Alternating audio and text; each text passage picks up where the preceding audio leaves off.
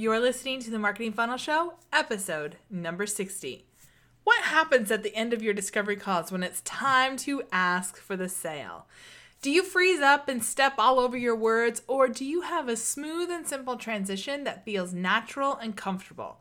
Today, we're talking about how to make the sales process feel natural and non-icky, because we shouldn't dread asking for the sale.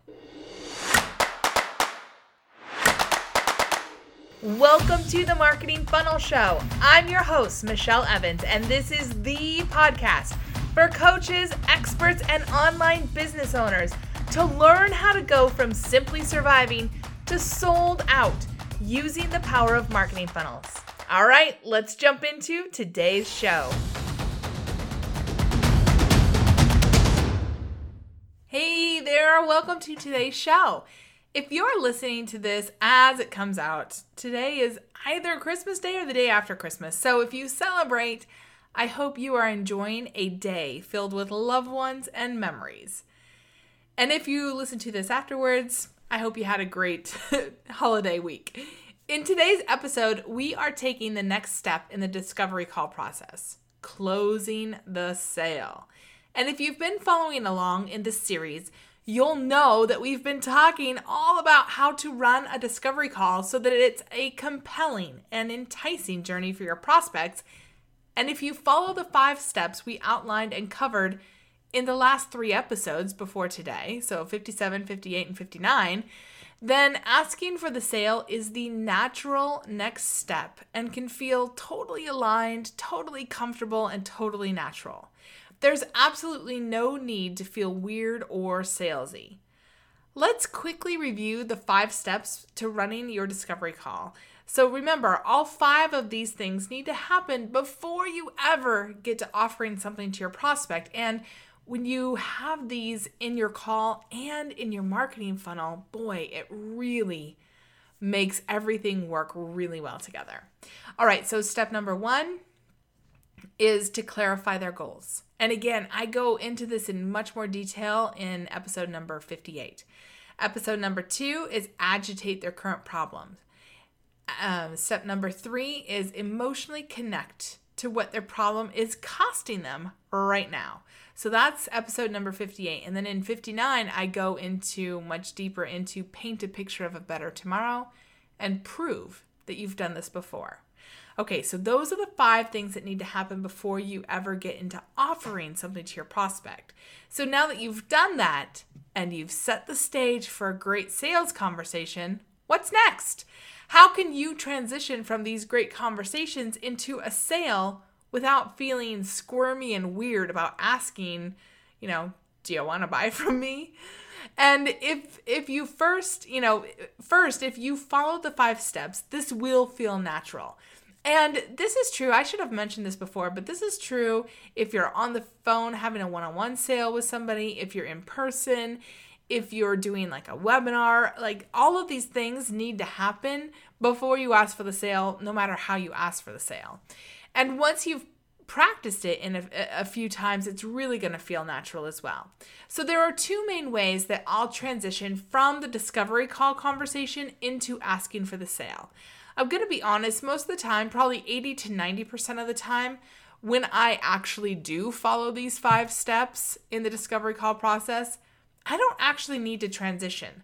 The person I'm talking to usually says something like, hey, Michelle, that sounds like exactly what I want or what I've been looking for. How can we work together? So they actually do the transition for me.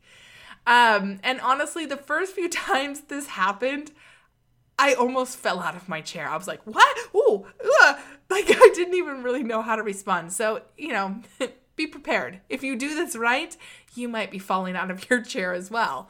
And now I pretty much expect it to happen. But for the few times when the person doesn't ask me first, here's how I transition. So way number 1 is the next step close. So this is my favorite way to move forward because it's a really natural extension of the conversation we've already been having. So basically, I invite the person to agree that they've got a challenge and they want to hear how I'll help them solve that challenge. Remember, if you did the first steps correctly, which I talk about in episode number 58, I believe, I've already gotten their agreement that we'll talk about how I can help them, right? That's like the first thing I do when we're clarifying their goals. We're setting the expectations. So here's how I might transition. Hey, Cheryl, we've been talking about how you've tried so many marketing things, but they're just not working for you. You aren't attracting the right people, you're not making sales consistently, and it just feels like an overwhelming puzzle to figure this out by yourself. If I could show you exactly how I'd help you solve this in your business, is that something you would want to see? So basically, I'm asking for her permission to continue having this conversation as we move into the sales conversation. But you can see how it's a natural extension of the conversation that we've been having. It's not something I'm just springing on her out of the blue. Like we're talking about marketing, her marketing, and then all of a sudden I'm like, hey, I can solve this for you. Like this is a natural extension of the conversation we've already been having. And also, I'm not leading with anything about what she would be buying from you. I'm not saying, hey, I've got this program where you get X number of calls a month. You know, you can have unlimited email and Voxer and blah, blah, blah, blah, blah, right? I'm leading with her desire. She wants to attract the right people and she wants to make consistent sales. And it's really, really important that you do that. And I know I've talked about it a few times in this series, but it's really important that you understand what those desires are for your audience, because that's what they're gonna be spending money for, right? This is what they're investing in, is to solve that problem, to get that desire. It's not to have, 3 or 4 phone calls with you a month. Like that's not actually what they're buying. What they're buying is whatever you're offering, right? It's the outcome of what you're offering. It's not the actual like nuts and bolts of how you offer it. All right, the second way that I might transition this conversation, so way number 2 is the confident close. I like this close as well, but I don't use it very often based on my own sales style. It's really effective though, and for you, it might feel better than the first one. So basically, this close is a way of summarizing and confirming with your prospect, with the person you're on the phone with, about how you can help them solve their challenge that they've been telling you about in your conversation. There's no need to pitch or hard sell your offer. Instead, you confidently move into the next conversation with a statement such as, hey, Cheryl, based on everything we've been talking about today, including how frustrating it's been for you to figure out a marketing approach that attracts the right people so that you consistently have new sales coming in, I really think a marketing funnel will be perfect for you. I'd love to outline my ideas for your marketing funnel and schedule a time to review them so that you can see how simple and straightforward making consistent sales can be. What does your schedule look like next Tuesday? So I've had success with both types of closes, but for me, it feels more comfortable to go with the first one. I'd suggest you try these 2 ways out for yourself and see what fits best for you, or maybe some hybrid of the 2 that works better for you. Now, before we wrap this series up, I want to share 3 extra tips with you that I've found to be invaluable in getting better and better at running discovery calls. And these are things that people don't talk about a lot because, people are talking about whatever, like how you structure your call or whatever. But these things really made a huge difference for me. So tip number 1 is to practice. Okay, this tip seemed kind of silly and uncomfortable for me when I first heard about it until I actually swallowed my pride and did it. Find a peer, find a friend, find a mentor, find a coach, find somebody that will practice with you so that you can practice your discovery call. And they need to get in the mode of your actual client and not coach you through it, just let you go through it. And so, setting expectations with them can really help. Practice the questions you're going to ask. Practice the answers they'll give. Practice how you respond to those answers. Practice transitioning from questions to sales. From your 5 discovery call questions that you go through or steps that you go through and into the sales process. Practice, practice, practice. Honestly, spending, 2-3 hours practicing how you run a discovery call will give you so much more confidence going into it. And it's worth it because you're not going to have to be thinking about, oh, okay, did I really clarify their goals, or, because it's really easy in the heat of the moment when you're nervous and somebody is like in front of you asking questions, it's really easy to get sidetracked. So if you practice and this becomes much more of a comfortable skill, I guess, it really can help you. And I know if you're rolling your eyes and going, Michelle, that sounds awful. Look, I did the same thing. I rolled my eyes and I went, ugh. And then, when I did kind of swallow my pride and practice, everything changed. Like everything changed. And I was able to confidently show up to these calls and do a great job, to the point where, probably like 85-90% of people are saying, hey, Michelle, how can I work with you? And so if that's something you want, swallow your pride and practice too. Tip number 2, this is a biggie. Record and then listen to your calls. This talk about swallowing your pride. Oh my gosh. I can't even tell you how many times. Let's just get into this. So before you just start recording calls willy-nilly, be sure, I like to work in the word willy-nilly. We don't get to say that enough, but it's kind of a fun word.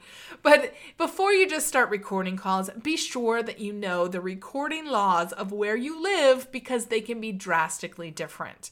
When I record calls, I usually say something like, hey, if it's okay with you, I'm going to record our call today. That way we won't have to stress out about taking detailed notes and we can focus on our conversation. I've never had anyone say no to that. And if I'm meeting with them, on Zoom or something, they see that I'm recording it as well. So it's not like it's a surprise. But I always let them know, hey, do you mind if I record this? And after your calls, I encourage you to re-listen to your call. You might want to wait until you have a few calls saved up, but listen with an observer's mind. Listen to the questions that you've asked. Listen to the person's responses. Find ways to improve. What could you have said differently, or what clues did you miss in your conversation? Because when you're in the heat of the moment, you can miss things so easily. I know I do. And this is such a powerful way to improve. And it's even better if you listen with a coach or a colleague or a peer who also does sales calls, because they may be able to pick up on missed opportunities when you don't hear them. The first time I did this and got feedback from my coach, I could not believe all the things that I missed because I was so focused on me and driving the conversation that I wanted to have, that I missed a ton of opportunities with the person with whom I was speaking. And it can be really humbling to re-listen to yourself. It's so powerful in helping you to improve quickly. And I have to say, I first got this idea because I used to, when I was going through coach certification, we had to record our coaching calls and then listen to them with our own coaches. And I can't even tell you how much that helped me improve my coaching skills.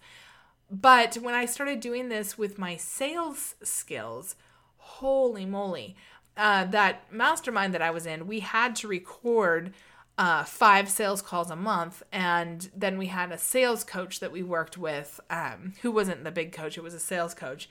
And I'll tell you, for the first probably 3 months of listening to those calls, the coach was just like, oh my gosh, you didn't set this. I was clear that I needed to shut up a lot more and ask more questions and just listen. And I also needed to have a plan. It was so obvious to me when I re-listened to those calls that I didn't have a plan for getting on the phone with people, and I was just winging it.